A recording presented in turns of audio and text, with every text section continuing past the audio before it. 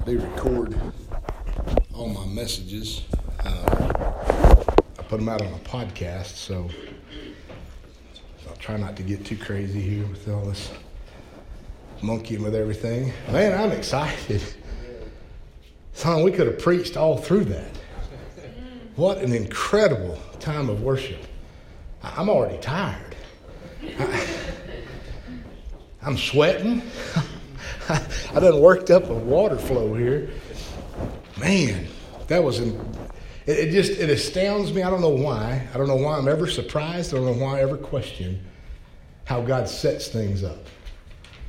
But whether you know it or not, He set this up today. My goodness. I did not anticipate being here today. Pastor Sean had really intended on being here. And I can tell you, coming from the heart of someone who speaks the Word of God, he is miserable. Not just because of the sickness. He is miserable because the fire is burning in his heart and he can't do nothing with it but sit on it. I know the feeling. It is not fun. We pray that he is restored soon. I know that he intended to be here today and held off as long as he could to before he called for backup and called the bullpen and brought in the right-hander. So I love being on the mound. I love to speak. I believe that again, the setup was unreal. I do a live usually every Sunday morning from my house before I come to church. It's usually why I'm late. But I have a ministry and we put word out, and we do all these things. And so last night I'm thinking, man, this is going to be a good weekend. I mean, I'll be able to relax a little bit and chill out. Rhonda, my wife, is staying with her father in Sapulpa. I'd gone there Friday and spent the evening with them and spent the night and came home yesterday morning and monkeyed around the house and did my chores. And then I thought, man, I'm just going to be able to relax a little bit. I'll go back to the office and get my stuff ready for this morning and do my live, And again, God has been just pouring stuff in. And I don't know how many of y'all follow me on Facebook, but I write poetry now, too, of all things. It's not something I planned. It's something He just started pouring into me, and I can't stop it. I'm on the way home yesterday, driving down the highway, coming back from Rhonda's, and y'all that's married, you ever tried to tell somebody how much they mean to you and really can't figure out, the words just seem too cheap? I dig a hole. You dig a hole. There you go. I've done that. Well, I was kind of thinking along those lines yesterday, and I audio texted because I was driving. I did. Don't worry about that. But I just sent her this little text and said, "You fill the hole in my heart." So I've been through some struggles. I've had some life challenges. And I said that, and she responded to me with, "You need to turn that into a poem." And apparently, "you need to turn that into a poem" is the trigger word for getting my mind to start running down trails. So the rest of the way home, I've got all these phrases coming into my mind. As soon as I got home, I sat down and wrote a poem yesterday about the hole in my heart. And I do have a Facebook page that's got that all on it, so if you so choose. But anyway, it's funny how God does things, because I got in the office and I'm looking at my message pile that I have there, and I thought, man, this message that I have here today, I was looking at it and I thought, that's really one that I would like to do in a public church setting, not just a live thing, So I set it aside. And I got another one. I studied that a little bit, and it was, "No weapon shall prosper." Is what I preached last night. I actually did my sermon last night after Pastor Sean called me, because I had this all planned out for this morning, and he calls me yesterday evening and said, "Hey, do you mind?" I'm like, "Got it covered." So here, this message that I felt like was for a public audience was already sitting there prepared and ready. Isn't that cool? Praise the Lord. God just does some crazy stuff. His planning is unreal. What I'm going to bring to you today is called Restorer of Souls. Restorer of Souls. And I got to tell you, I have enjoyed being up here. I love this. Not always. Man, sorry about that. Not always do the messages that I bring come so heavily. Most of my stuff, I'm talking about duck calls or deer or, something going down a trail or crows and eagles. And I like that. I like storytelling. But for whatever reason, and I believe it's because of the time frame that we are in, I believe that we are in a time of urgency within the body of Christ. We have got to get things in order. Not just because he's coming soon, but we got a job to do. We got work to do. Anybody know anybody that's lost? We got a job to do. Restorer of souls. Psalms chapter 23, verse 3. This is the King James Version. He restoreth my soul. He leadeth me in the paths of righteousness for his name's sake. Now, according to the Strong's Concordance, the Hebrew word for restoreth is shuv. It's actually spelled S-H-U-W-B, but it's pronounced S-H-O-O-V-E, shuv. There's actually another pronunciation of it that would actually have a different meaning, but it's this particular pronunciation, the way it's brought in this piece of scripture, it means to return or to turn back, to refresh or repair. Another particular version of that, when it's used in a different tone, that simple word shuv means to repent, so to turn away from, to turn around. To return to Christ. Choose to turn to Christ. Christ is the only one who can restore and refresh your soul. Your soul is composed of your mind, your will, your emotions, your intellect, and imagination. I think sometimes my imagination outruns my intellect. Gets me in trouble. That hole digging thing comes into play there. But Jesus Christ is the only one who can turn, refresh, and restore your mind, your will, your emotions, your intellect, and your imagination. The only way to allow him to do that is when we surrender our soul to him. That we submit our life to him. Surrender every aspect of our life to Jesus. Surrender to the one who created us. God created every aspect of our soul. God created every aspect of our heart. God created every aspect of our very being. When you surrender to him, Christ will renew you. It's this new body, this new man that we hear about. Let his word restore you, and let his power rebuild you. When you surrender to Christ, he will lead you, he will guide you, and he'll direct your path. We often talk about God's leading and guiding and searching for those paths. That message I preach about the deer is titled, "What Path Are You On?" Because that deer I encountered that day was in the middle of the road. Probably not the right path for a deer. We see the results of that quite frequently. The same goes for us. Many times we find ourselves on the wrong path. It's not the path that God designed for us. He created a different one for us to walk.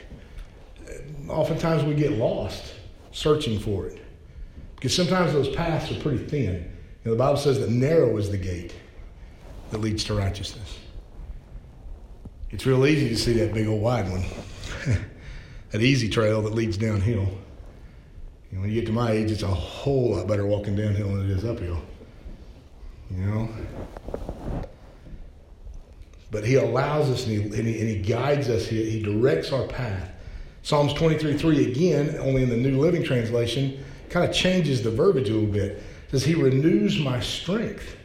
He guides me along right paths, bringing honor to his name. So when we follow him, when we go on the right path, we honor him in our life because we're where he intended us to be. And by doing so, we bring him honor. When you follow Christ, you'll bring honor to his name in everything that you do. When you choose to follow him, he will renew your strength. Your strength is found in him. You know, we find ourselves pretty weary these days. I mean, we fight the fight. We live in the crazy world, and in the process of that, we wind up tired a lot. Sometimes it's emotionally tired. Oftentimes it's physically tired because we've worked hard. But you ever felt spiritually tired? Just wore out? Not sure you can fight another fight? Hey, AJ, could you do me a favor? Could you get me like a... I'm about to run off here. I'd preach out of a meat cooler, but I'd probably thaw the meat out.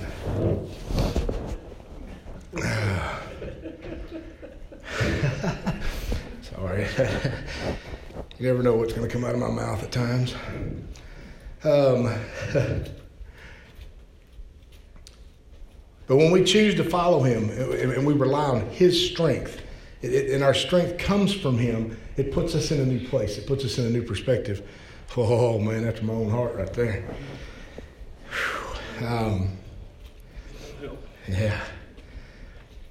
But our strength, our talent, our abilities, our gifts, and influence, they all come from him. But I couldn't do, thank you, sir. I could not do what I do today. I couldn't stand here. This is not me.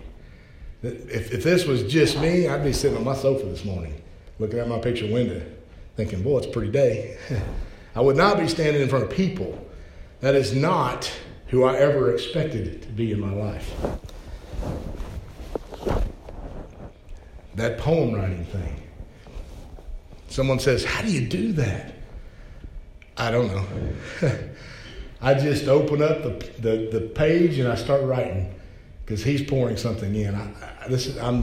I'm not that way. I'm not that type of a person. Uh-oh. Now I did it.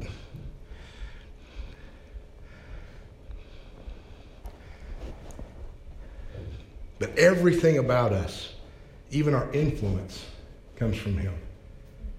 Or it should. We all influence people. How do you influence them? See, we lead people all the time. What path are we leading them down?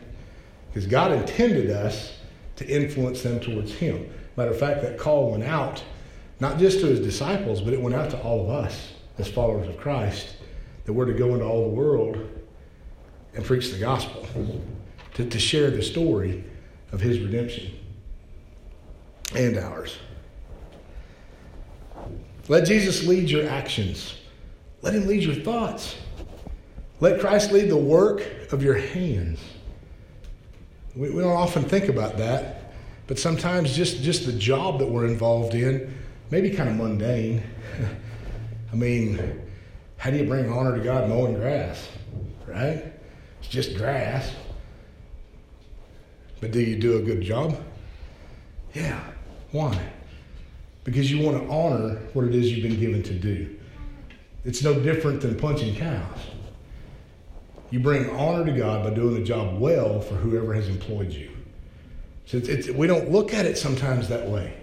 We forget about the fact that our image is his image that we're projecting. Or it should be. Let him lead your heart. There's a good one. Let him lead your language. Yeah. I mean, we all know what it means to stub your toe or smash your hand, but let God lead your language. You know, the Bible says that it's not what enters a man that defiles him. It's what comes out of his mouth. That's a mean word sometimes because it's hard. It's hard for us to gain control of our tongue. And I'm not talking about just cussing. I'm talking about tearing down somebody's character. I'm talking about bad-mouthing somebody. I'm talking about being mean-mouthing to our family, to our spouse. See, it goes way beyond just what we see it as cussing. I never was much of a cusser, even in my wild days. Just never saw the point. Didn't make any sense. But I have been very, very mean-mouthed. I grew up being made fun of. Overweight my whole life. I was the fat kid. So I learned to tear somebody down before they could get to me. I gained the upper hand that way. And I became very cruel. A lot of people today who meet me and I tell that story to, they're like, Yeah, I was definitely a mean person.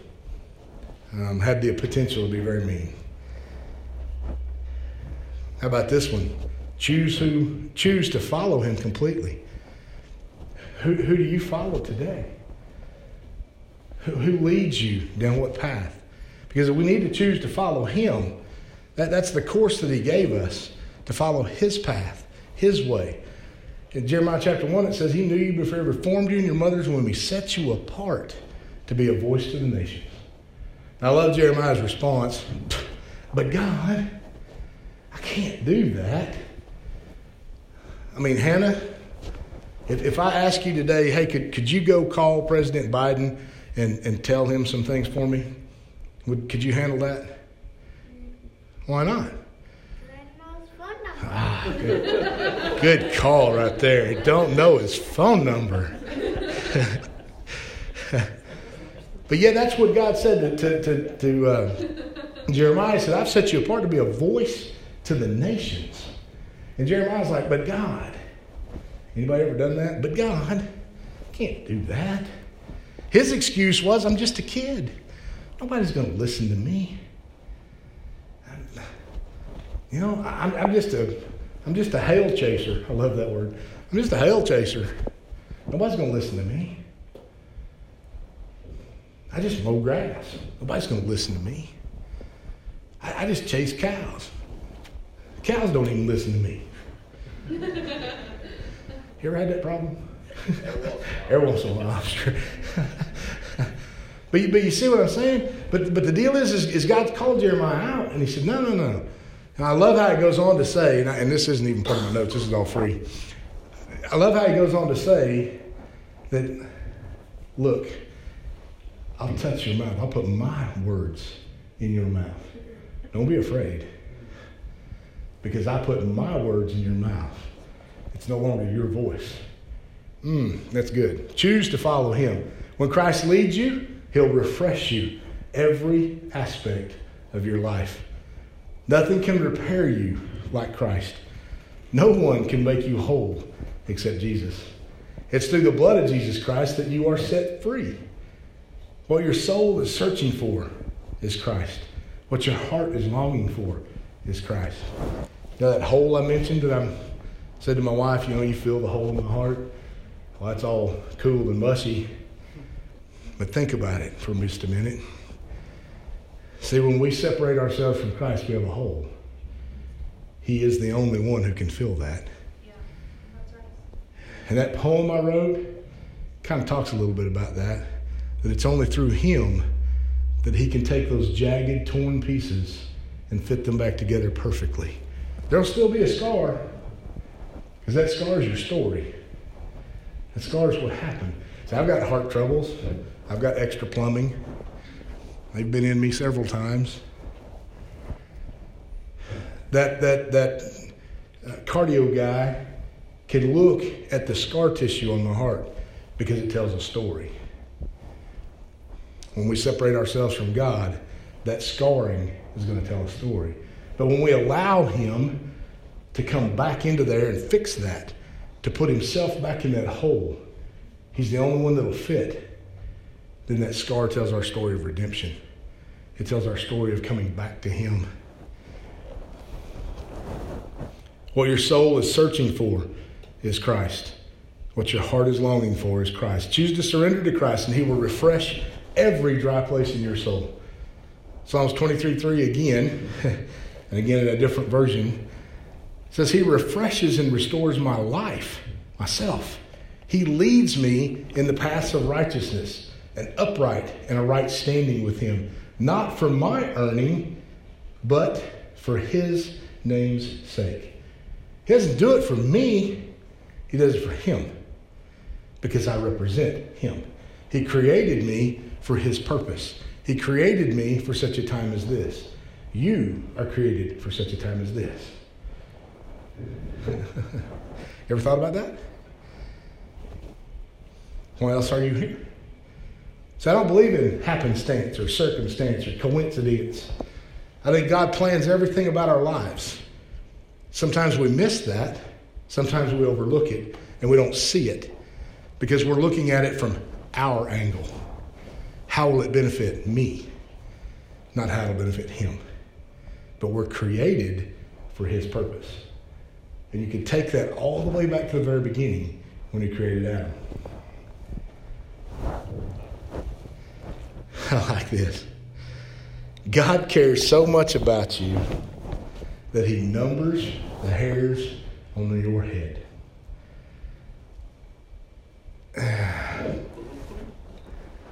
I've made it a lot easier on him lately. You don't have to count so much anymore. But I mean, think about that. Why is that in there? That God cares enough about you that he numbers the hairs on your head? Why would he say that? Why would that even be recorded? Could it mean that he cares so much about me that he knows even that little detail? That's amazing. I mean, that's unreal sometimes when you think about it. I mean, I don't want to count the hairs on somebody's head. I don't care how many they got. You know? I mean, I could have told him this morning, well, God, there's 1327's gone. It's left in the airbrush this morning. You lighten your count a little bit. But think about that. Why? Why would he care so much to number the hairs on your head?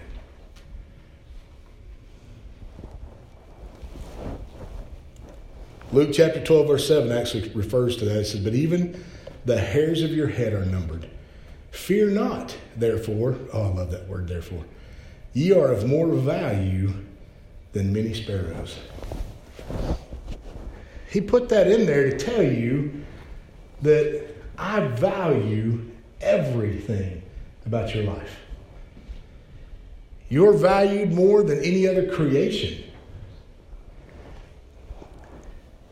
Christ cares about you.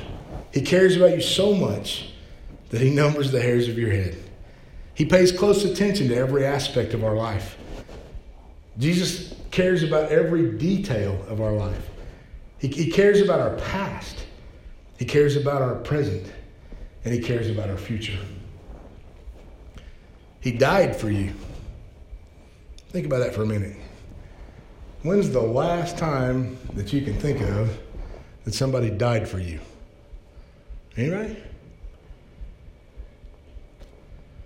I don't know of anybody who's given their life up specifically for me. Now, I know that our veterans have given their life for our freedom. But personally, no. It was about our country. I don't know anybody who's given their life up just for me, except him, Jesus Christ. He died for you. His blood was shed so that he could make you whole. When you surrender to Christ, every bondage is broken. He breaks every chain. Just surrendering to the Lord breaks every chain. Now, I know most of you don't think too much about carrying around log chains or anything. I actually wrote a skit years ago, and it kind of referred to that. It starts out with a couple sitting on the front row, all bound up with chains. The pastor gives an altar call, and these two people scoot to the front. He goes to praying over them, and those chains fall free. What a beautiful image. Well, let's get to the end there. As the one's talking about how free they fell, the other one reached down and picked up one of these shiny new ones and starts carrying it with him. And the other person looked at him like, why are you doing that? Why are you taking that with you? God set you free from that. Well, I just got it. It's brand new. And what if I need it again? How often do we do this?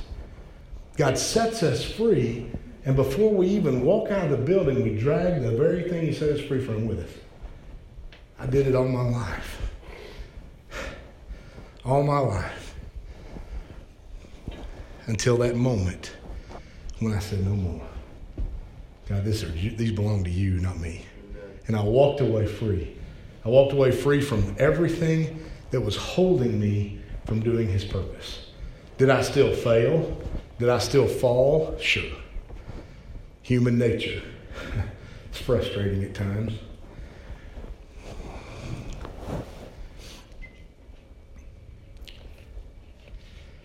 When you surrender to Jesus Christ, every generational curse is crushed and destroyed. I'm not a big proponent of the generational curse thing. I've had that spoken over me. My dad died at the age of 38 of a heart attack. One and done. I was 13 years old. I happened to be standing right in front of him, playing basketball. At the age of 34, I had my first heart attack. Somebody started talking about that generational curse stuff. And I said, I am not bound by that. Amen. Because I belong to Jesus Christ. You know what happened to me the day before on a Saturday, my first heart attack came on a Sunday. I don't know why. But the day before, I had been working at a youth conference, running sound and doing the stuff for these guys. And they gathered around me when it was all over and said, man, we feel like we need to pray for you.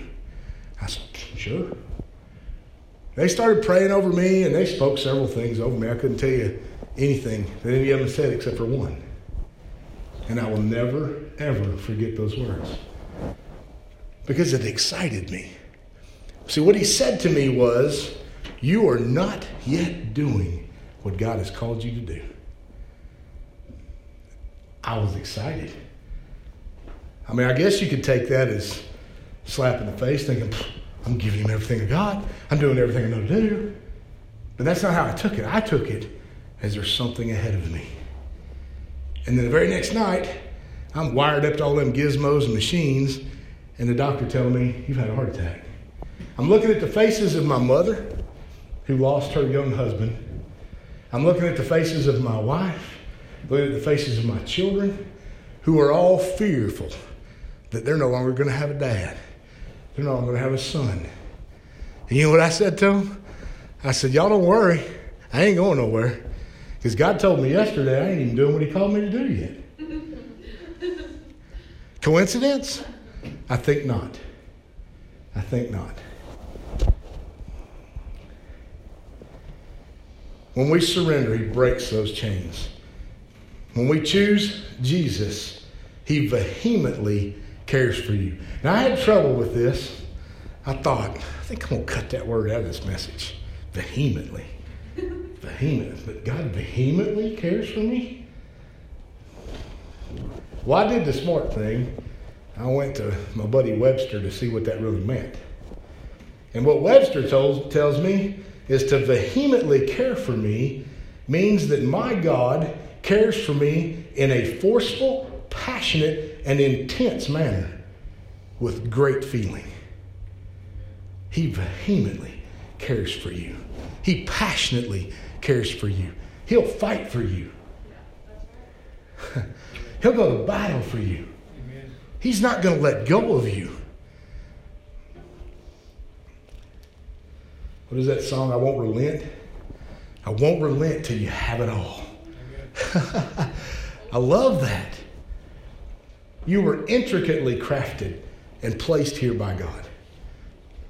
You are set here in time by God for his good pleasure. Again, coming back to that, you are here for such a time as this. This is your time. This is your time. You are here because he mandated your life to be here right now. I know a lot of us struggle sometimes with that. Like, God, what is my purpose? Why am I even here? I'm nothing but a mistake. I've worked in youth ministry for many, many years, most with at-risk youth. And you have no idea how many times I've heard that story. I was just a mistake. My parents don't even want me. They didn't want me. Well, guess what? It wasn't their plan. It was His.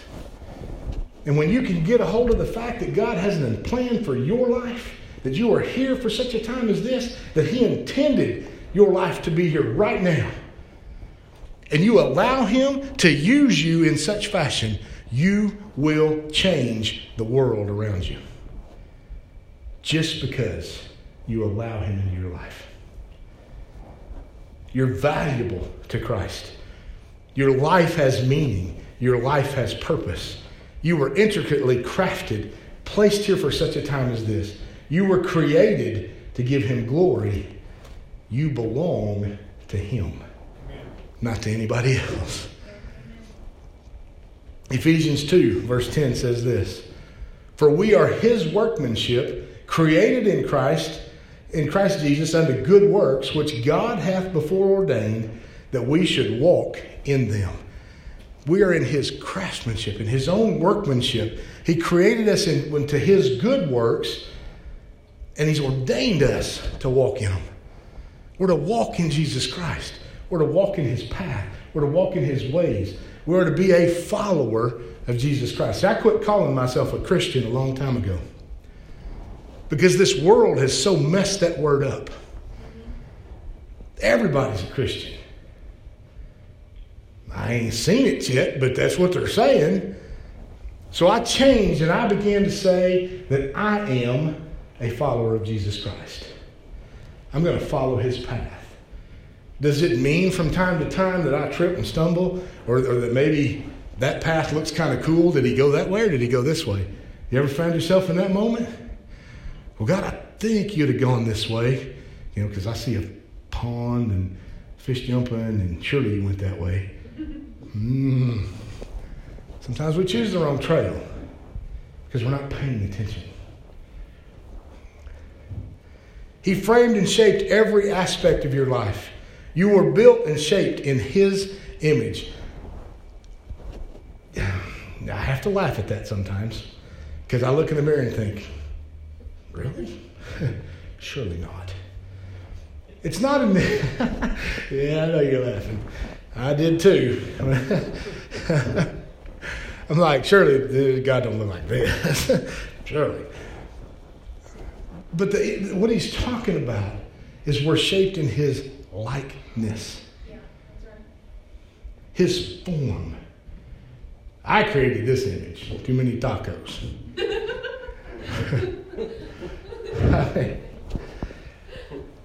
It is what it is. That's it, But I'm in His likeness. He created us. And I love the passage of Scripture. We actually see it in Genesis 1:27. So God created man in His own image. In the image of God created He him, male and female created He them. That is so cool. I love the depiction of why God created man. He created all this stuff. Think about creation. Think about around you. If you were to sit on top of a mountain in the hills of Colorado, beautiful country, but just to sit up there and look at everything around you. And you might see mule deer. You might see elk. You might see these beautiful little streams full of trout. This imagery, those quaky trees, those aspens, in the dark timber, all these images. God had to look at that and think, yes, I did that. I'm not real sure why I did New Mexico or some of that. But anyway. But He had to look at this and think, this is awesome. But He sat on top of that mountain in Colorado looking at all this beautiful stuff and didn't have anybody to talk to. Didn't have anybody to share it with. And I love how Genesis describes this, because he says, let us make man in our image. Let's make man in our image. See, He later says, I made him in my image. But at first He used that our image. What was He referencing? The Trinity. The Father, the Son, and the Holy Spirit. The three entities in one. Then he made man in his image. Why did he make man? Because he needed fellowship, or he desired a relationship.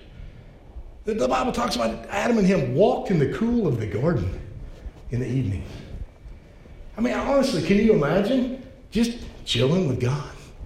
That's awesome. And that's what he did. But then he looked at man and he thought, well, I mean, I'm pretty happy. You know, I've got somebody to relate to and walk with and talk with and can talk back to me. And it's better than petting a horse. You know, I mean, I like petting horses, but if they start talking back to me, you've probably been in the sun too long. But then he looks at man and he sees that he's incomplete. Even though he's got God for a relationship, he needed somebody he could relate more to. So he made woman. That support. That person that stands beside them. Gives him somebody to protect. Somebody to partner with. He created you with his purpose in mind. You are created to give him glory. You were created to reflect the heart of Christ in every area of your life. Give all your worries and cares to God, for he cares for you. 1 Peter 5:7. Anybody got any cares you're toting around because you just don't think he'll really want those? He says to give all our cares, all our burdens, everything that's weighing us down, all of our worries, every aspect of our life, we're to give to him and allow him to set us free. Choose to cast every weight, every burden, every care onto Christ. Choose to let the old man die and let the old way of doing things die. It comes in surrender. When we surrender our life to Christ, we're no longer ours, we're his. That's what he's calling us to. It's what his desire is. Get rid of who you are and become who he wanted you to be from the very beginning. Living your life according to his word. Choose to let Jesus live in you, to crucify the lusts of the flesh and the entanglements of the world. Galatians 5:1 says, "Stand fast, therefore, in the liberty wherewith Christ hath made us free, and be not entangled again in the yoke of bondage." Listen, man, when you give your life to the Lord, don't go back into the briar thicket. It makes no sense. But it's exactly what happens in that little skit by picking up that chain again. When he sets you free, walk away free. I actually preach a sermon that I've referenced as experience versus encounter. You see, we have a lot of experiences with the Lord in life. Altar times, good worship song. It's a good experience. An experience is an emotional feeling. It's an emotional act. We might come to the altar and actually cry. Shed real tears. Big old gator tears. Because we're sorry for maybe who we've become and what we've done. But the problem is that we leave this experience and we walk right back into the thicket we came out of. We don't change anything. So guess what? We're eventually going to find our way back here for that same issue, that same struggle. That's not what he wants. See, when you encounter God, an encounter with him changes you forever. You're never the same again. I won't reference any of those because there's a whole pile of them, but you think about it. I'll give you one. How about Saul on the way to persecute Christians? Not only did Saul have an encounter with God, it was such an encounter it changed his name. Changed entirely who he even was. He became Paul. It's a great story. What would have happened if Saul would have had that experience with God on the road to Damascus and not surrendered? We wouldn't even have half the New Testament. Or at least it wouldn't have been written by Paul.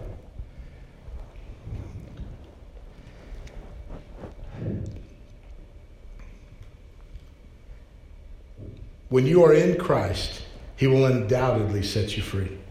Freedom is a choice. Liberty is a choice.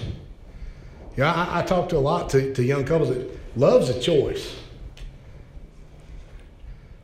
What do you mean love's a choice? I thought you fell into it or fell out of it. That's not what happens. See, it becomes a choice. See, it becomes a choice to love someone. It becomes to love them through all their problems, all their strife, all their struggles. That's a choice. We hold on through the hardships so that we have those good times. It's a choice. Freedom is a choice. Liberty is a choice. Oh, but I hate this one. Entanglement is also a choice. That's not a natural thing. Entanglement is your choice. You choose to be tangled up in sin. You choose to be tangled up because he says, I set you free. When you choose me, I set you free. So when you fall into bondage, it's your issue. I came to terms with that quite some time ago, and it really bugged me. It really did, because basically what I got out of all that was when I sin, when I stumble, when I fall, it's because I chose to. Ouch. I'd much rather blame it on something else, but I can't because it's my choice. It's also my choice to come out of that, to repent of that, to find my way back on the right path. Let God restore you completely from the inside out. Romans chapter 8, verse 1 and 2. There is therefore no condemnation to them which are in Christ Jesus, who walk not after the flesh, but after the Spirit. For the law of the Spirit of life in Christ Jesus hath made me free from the law of sin and death. You're free. The law of Christ sets you free. You don't have to be tangled up in sin any longer. You don't have to carry around those chains. You don't have to carry around that burden. You can be free. Does it mean your problems automatically vanish in front of you? No. Does it mean you'll not have any struggles or challenges? No. Does it mean you don't have to fight anymore? No. I had a young man in New Mexico in my youth out there. Did not have any foundation spiritually. Gave his life to the Lord, was serving wholeheartedly. And one night after a Bible study, these guys they had a Bible. Youth are fun. Are they not? These guys decided to lead their own Bible study. And I told them, I ain't doing it. You got to do it yourself. So they did. I would show up on a Monday evening. I'd open up the youth building. I'd sit in my office, do my thing, while they held a Bible study. It was fun to watch every once in a while. Because these guys were skaters, BMX bikers, skate park kids. That's what we had going on there. And I look in there one night, and I'm thinking, what in the world are they doing? They had one of the boys was laying on the pool table, and they're all gathered around him praying for him. That became their altar. You got a problem? Get on the pool table. We'll pray for you. Hey, it was working, so I let it go. God did some crazy things through all of that. But he'll set you free, but it's your choice. As we bring this to a close, I'm going to do something I usually don't do. Seems to be a lot of that lately. Amber, you can go ahead and start that song. She played me this song earlier, and it's such a beautiful song. But I want you to listen to me intently here. This is your time to find your life. The life that God intended. It's why you're here this morning. It's why I'm here this morning. It's why everything happened the way it happened. Because God orchestrates all of these things. You're not here today just because you decided to show up for church. You're here today to hear this message and allow it to penetrate your life.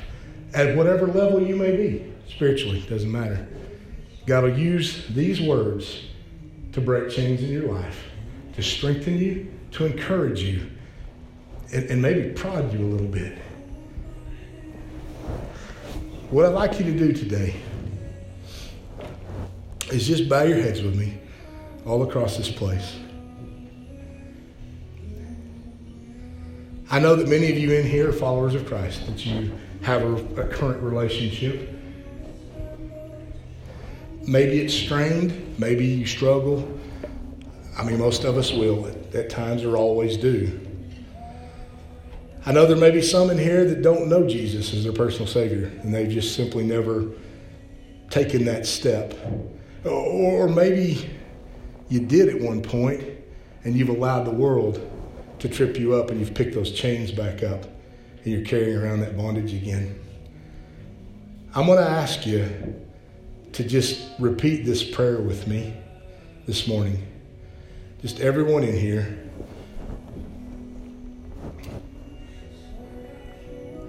We pray this with you. Dear Heavenly Father, in the name of Jesus, I repent of my sin. I turn to you. Father, I receive your Son. Jesus Christ is my Lord and Savior. I believe that Jesus Christ died and rose just for me. I believe that his blood washes me and cleanses me from all unrighteousness. Father, in you, I am set free. Father, through the blood of your Son, Jesus Christ, my past is history, and my future is bright. Father, in you, I am made new. Father, in you, I am complete. Father, in you, I am made whole. Father, in you, I am restored. Father, I surrender every area of my life to you now and forever. In Jesus' name. Amen. Listen, if you said that prayer today and you truly meant it, you're set free. You don't have to leave here carrying the baggage that you left or you carried in here. And I want to encourage you as we close, and I'm done. I want to encourage you, if you said that prayer and it carries a weight with it this morning, it is something that you truly needed to do in your life, I want you to just come down here to this altar and leave that baggage here. Spend a little time in prayer. Let me pray with you if you'd like. But don't leave here carrying the same weight you carried in. Leave it here at his feet today and walk out of here free in Jesus' name. Amen. Father, we thank you for your word today. We thank you for the spirit that's been in this house from the moment it started today with worship. God, the freedom in this house. Jesus, I ask you today to not let a single person leave here the way they came in. But God, life change take place in Jesus' name. Amen. If you need to come to the altar, I want to encourage you to come. I'll pray with you. I'll visit with you whatever you need with me today.